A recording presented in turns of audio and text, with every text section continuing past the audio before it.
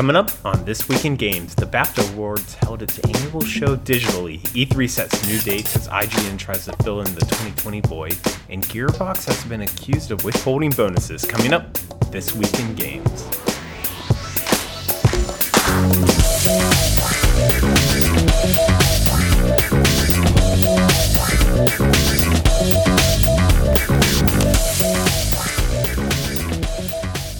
It's that time of the week for your video game industry news rundown. I'm your host, Eric McConnell, and I'm at the point where shelter in place, the days and weeks begin to just blur and swirl together. I don't even know what day it is, but here we are, still in a pandemic. Everyone in the U.S. will be locked down until the end of April, but the game industry marches on.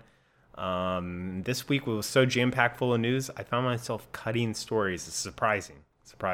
First up, the 2020 BAFTA Awards, BAFTA being the British Academy of Film and Television Arts, took place digitally last week.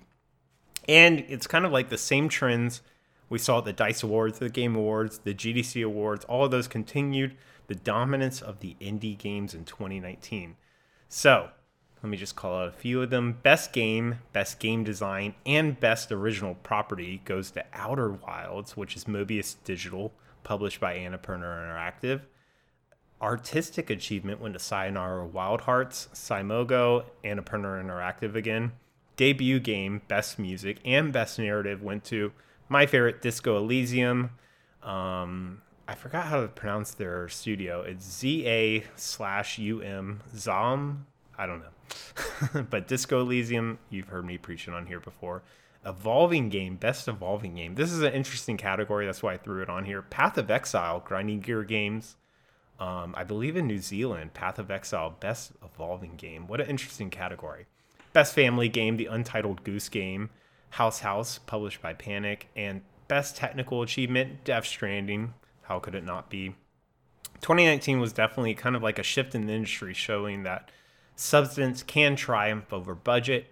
Now I think the real question is like, how do you market and sell these indie hits so they generate as much revenue as a Ubisoft or EA counterpart? Or maybe they are already generating that kind of revenue. You know, people used to use like MPD to do physical sales coverage, and you can kind of still like through wish lists and reviews and other type of interactions on digital stores, like abstract how much you think a game is selling, but you never really know how much these games are selling. I'd be so curious to see, like, across all the platforms it's on, how a Sayonara Wild Hearts or a Disco Elysium or Outer Wilds really sold.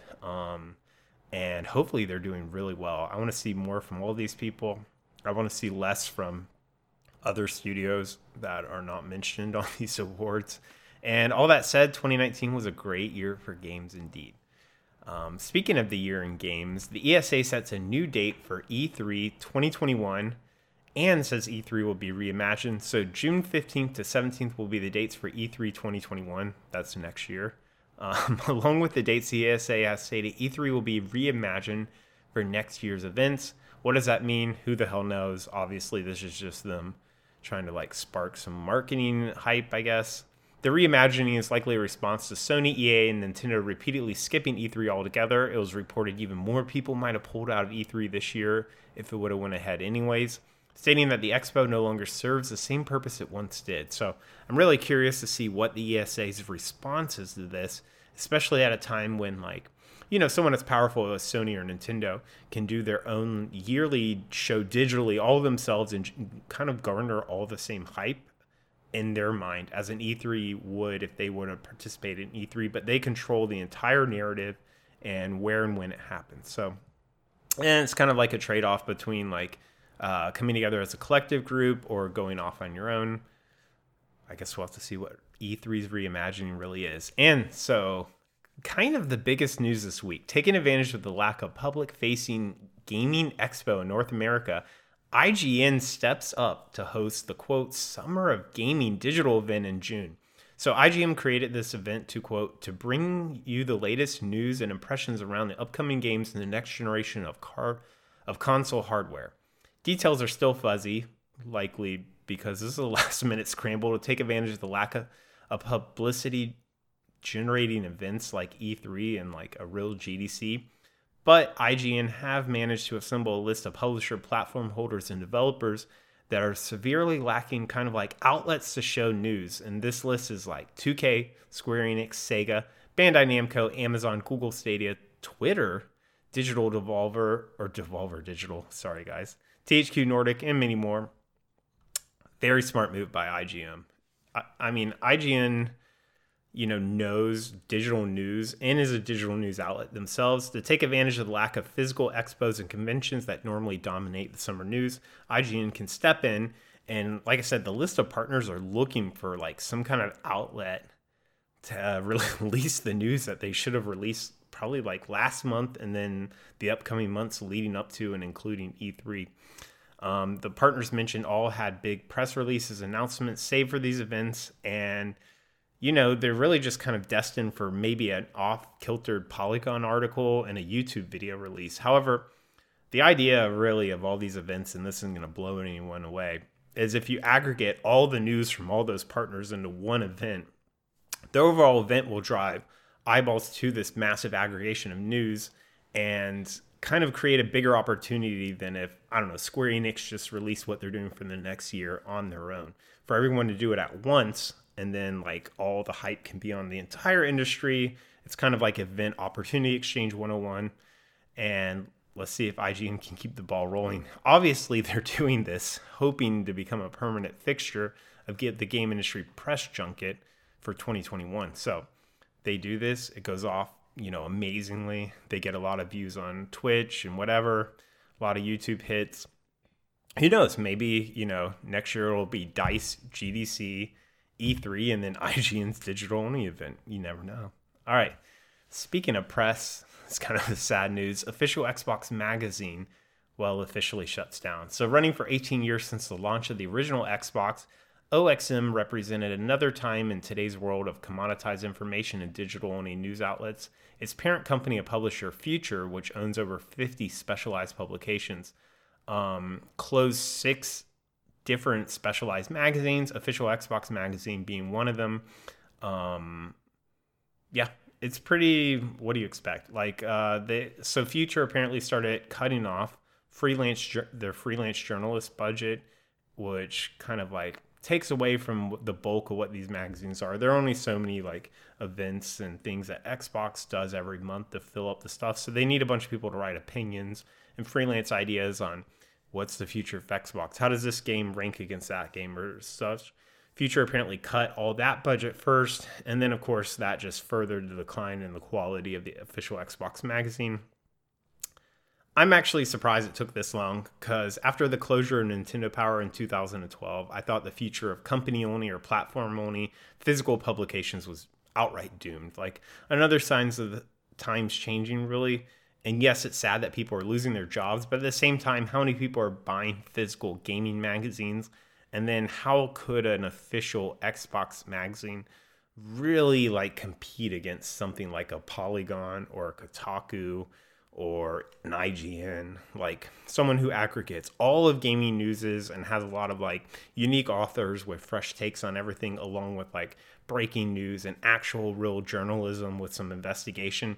These like parent company controlled propaganda magazines like a Nintendo Power don't really have a place that much in like the zeitgeist of what people are interested in magazines. So sad, but it is what it is, people.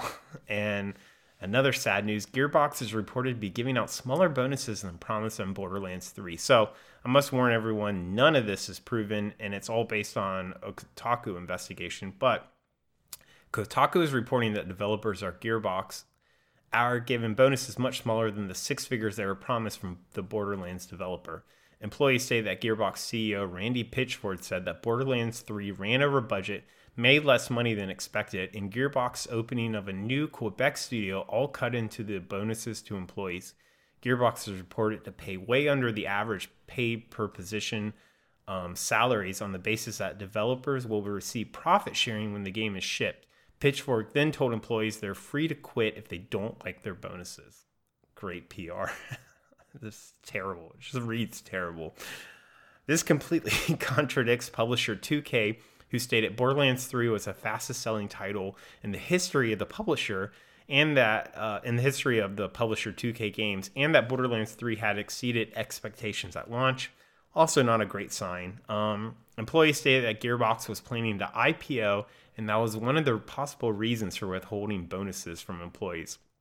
Honestly, it's very easy to solve this. Numbers don't lie. Show the employees the raw numbers. Show them why they receive larger bonuses, maybe on past titles compared to the sales and net revenue for Borderlands 3. Super simple. Likely the leadership won't do that, not because they don't want to give their own employees the competitive information of their sales, but maybe also because the leadership didn't take a bonus hit when putting money in their pockets, or they're actually really are withholding bonuses for reasons stated above. I'd be pretty upset. You can't keep revenue sharing from employees because you, as a leader, decide to open a new Quebec studio. Like, that needs to come out of like your company's discretionary expansion budget, I guess. Don't tell people, hey, we're paying you less, but you get profit sharing. Oops, we want to expand the company, so that profit sharing is going to that, which is going to further my plans as a CEO to become a multi-$100 million millionaire. Whatever.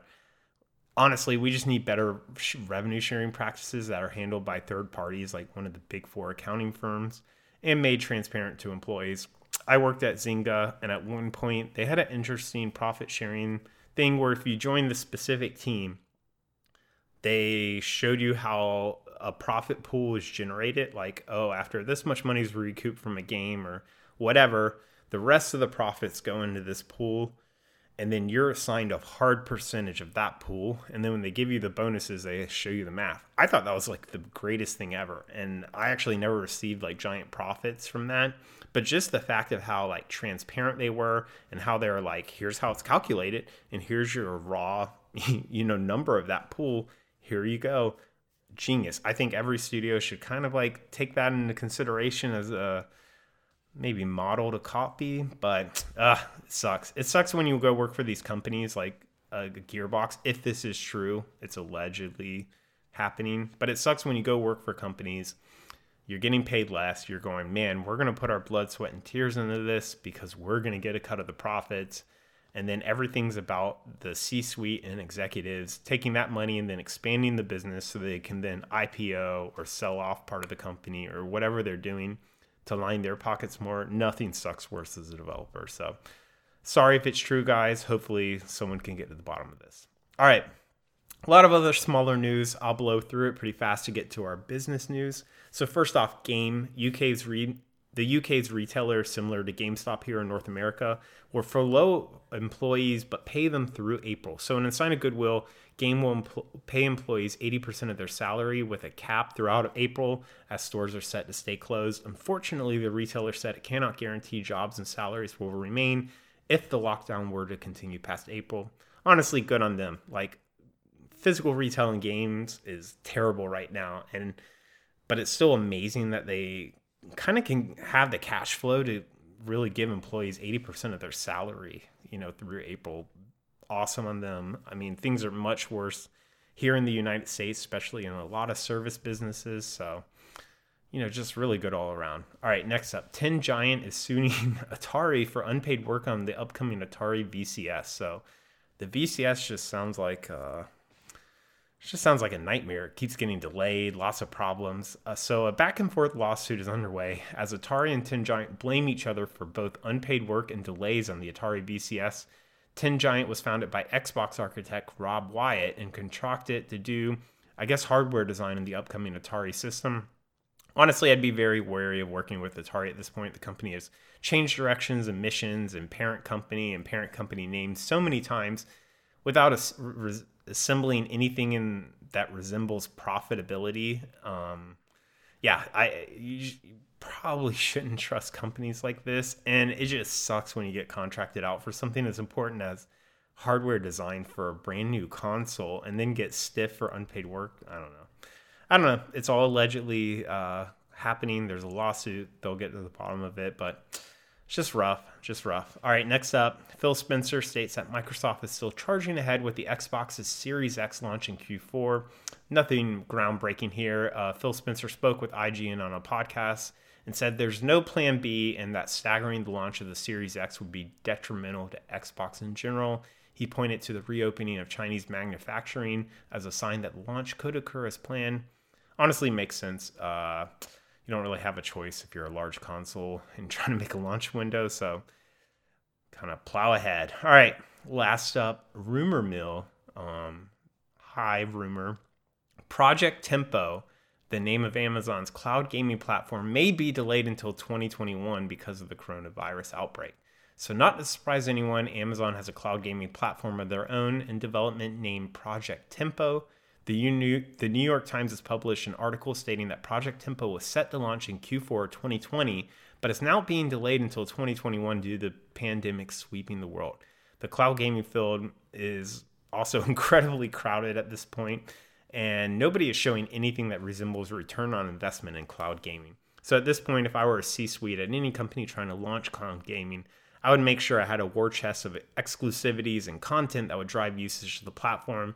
Because honestly, a lot of these half-assed launches by NVIDIA and Google prove that really MVP doesn't work for platforms like it does for, like, I don't know, games as a service, software as a service. You can't just release a beta form of a console and promise that it'll get better in the future and promise that one day you'll have exclusivities. Really do it right. So honestly, any delays by Amazon are probably just going to help it in the long run. All right, let's kick it off. So business news.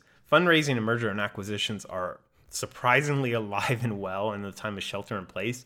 I'm surprised all these deals can even get done. So let's kick it off. There is a lot going down this week. Lightheart Entertainment raises $1.4 million in seed round. So almost a carbon copy of last week's Big Run Studios seed round. Lightheart Entertainment raises $1.4 million, led by Galaxy Interactive's Galaxy EOS VC Fund. So Lightheart Entertainment is known for a mobile game called Mr. Autofire, which, as you can imagine, is just like an auto fire or endless runner looking game. Galaxy Interactive is on a roll this year. They've already had 3 investments by my calculations. I keep a spreadsheet of all this stuff already. So I don't know, good all around. It's good to see people kicking off seed rounds. And $1.4 million for a seed is nothing to sneeze at. So good job all around to everyone. All right, this is an interesting one. Demiurge, developer behind Marvel's Puzzle Quest, buys itself back from Sega. So the original CEO, Albert Reed, buys Demiurge back from Sega, who acquired it back in 2015. The company will continue to run Marvel Puzzle Quest and Sega Heroes as an independent company.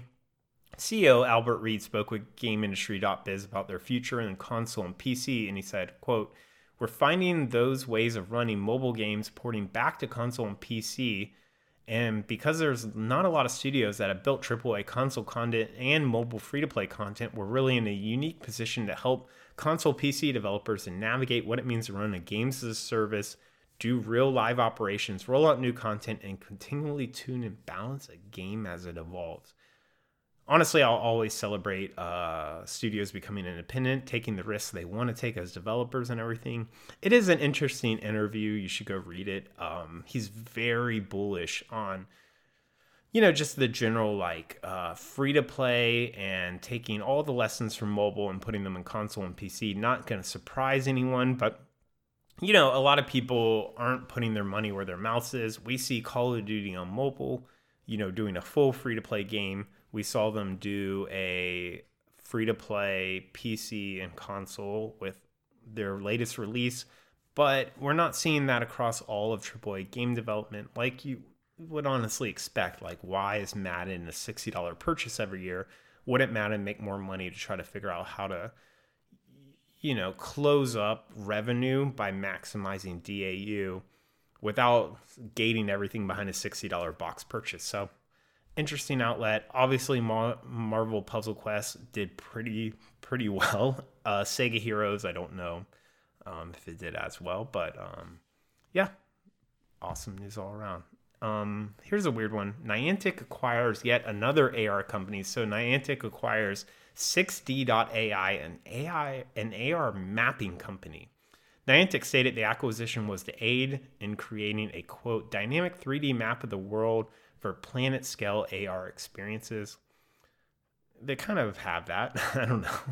I guess it's topography for Google Maps. 60.ai will be porting their tech to the new Niantic real world platform. It's kind of weird. So all these AR acquisitions make sense for Niantic. They're trying to position themselves as both like a Unity and a services for all future AR efforts.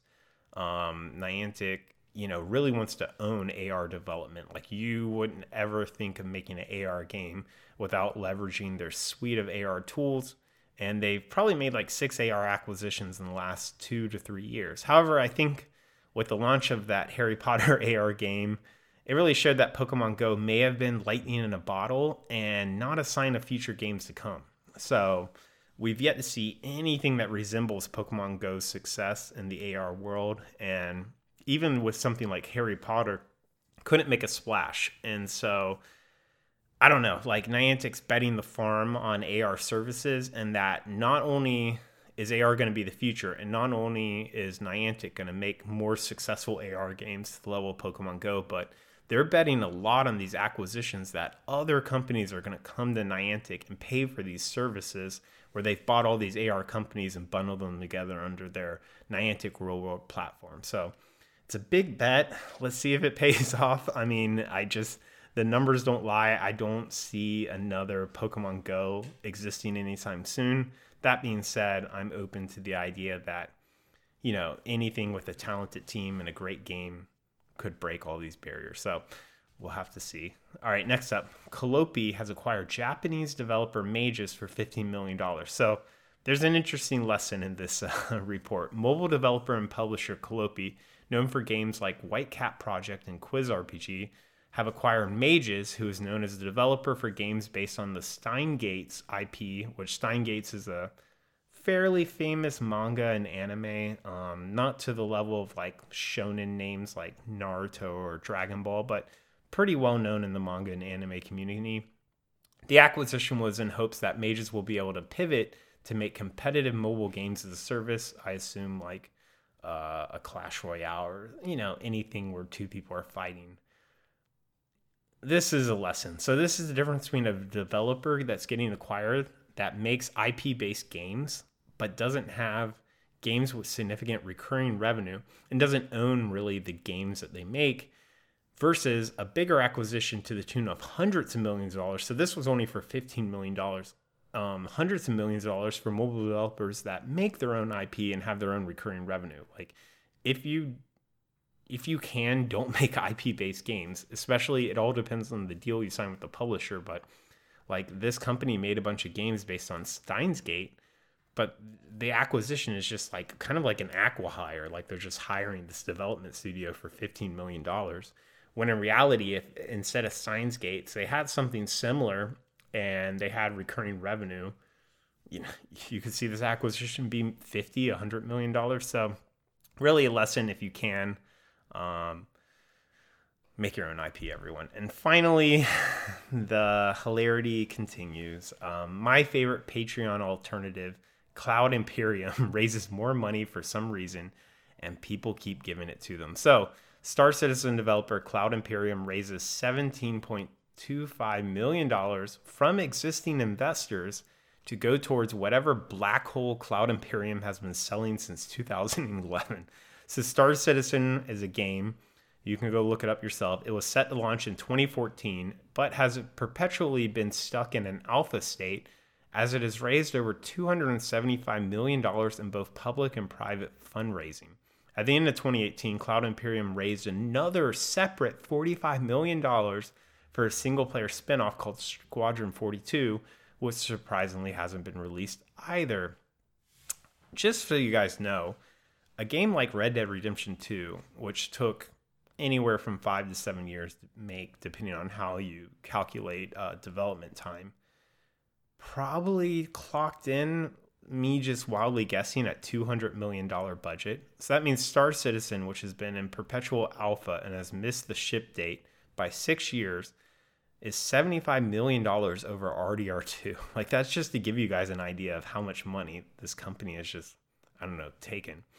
Honestly, CEO Ortwin Frermuth should sell a masterclass on fundraising and selling dreams. I would sign up in a minute. I don't know what he's showing, what he's saying, what's going on, and why people just keep handing money over to Cloud Imperium. But man, this is going to be a case study whenever we have our video game business industry like NBA. This will be one of the biggest case studies, is like, how did a company since 2011 raise hundreds of millions of dollars and still not have a shipped game? But all the power to Cloud Imperium.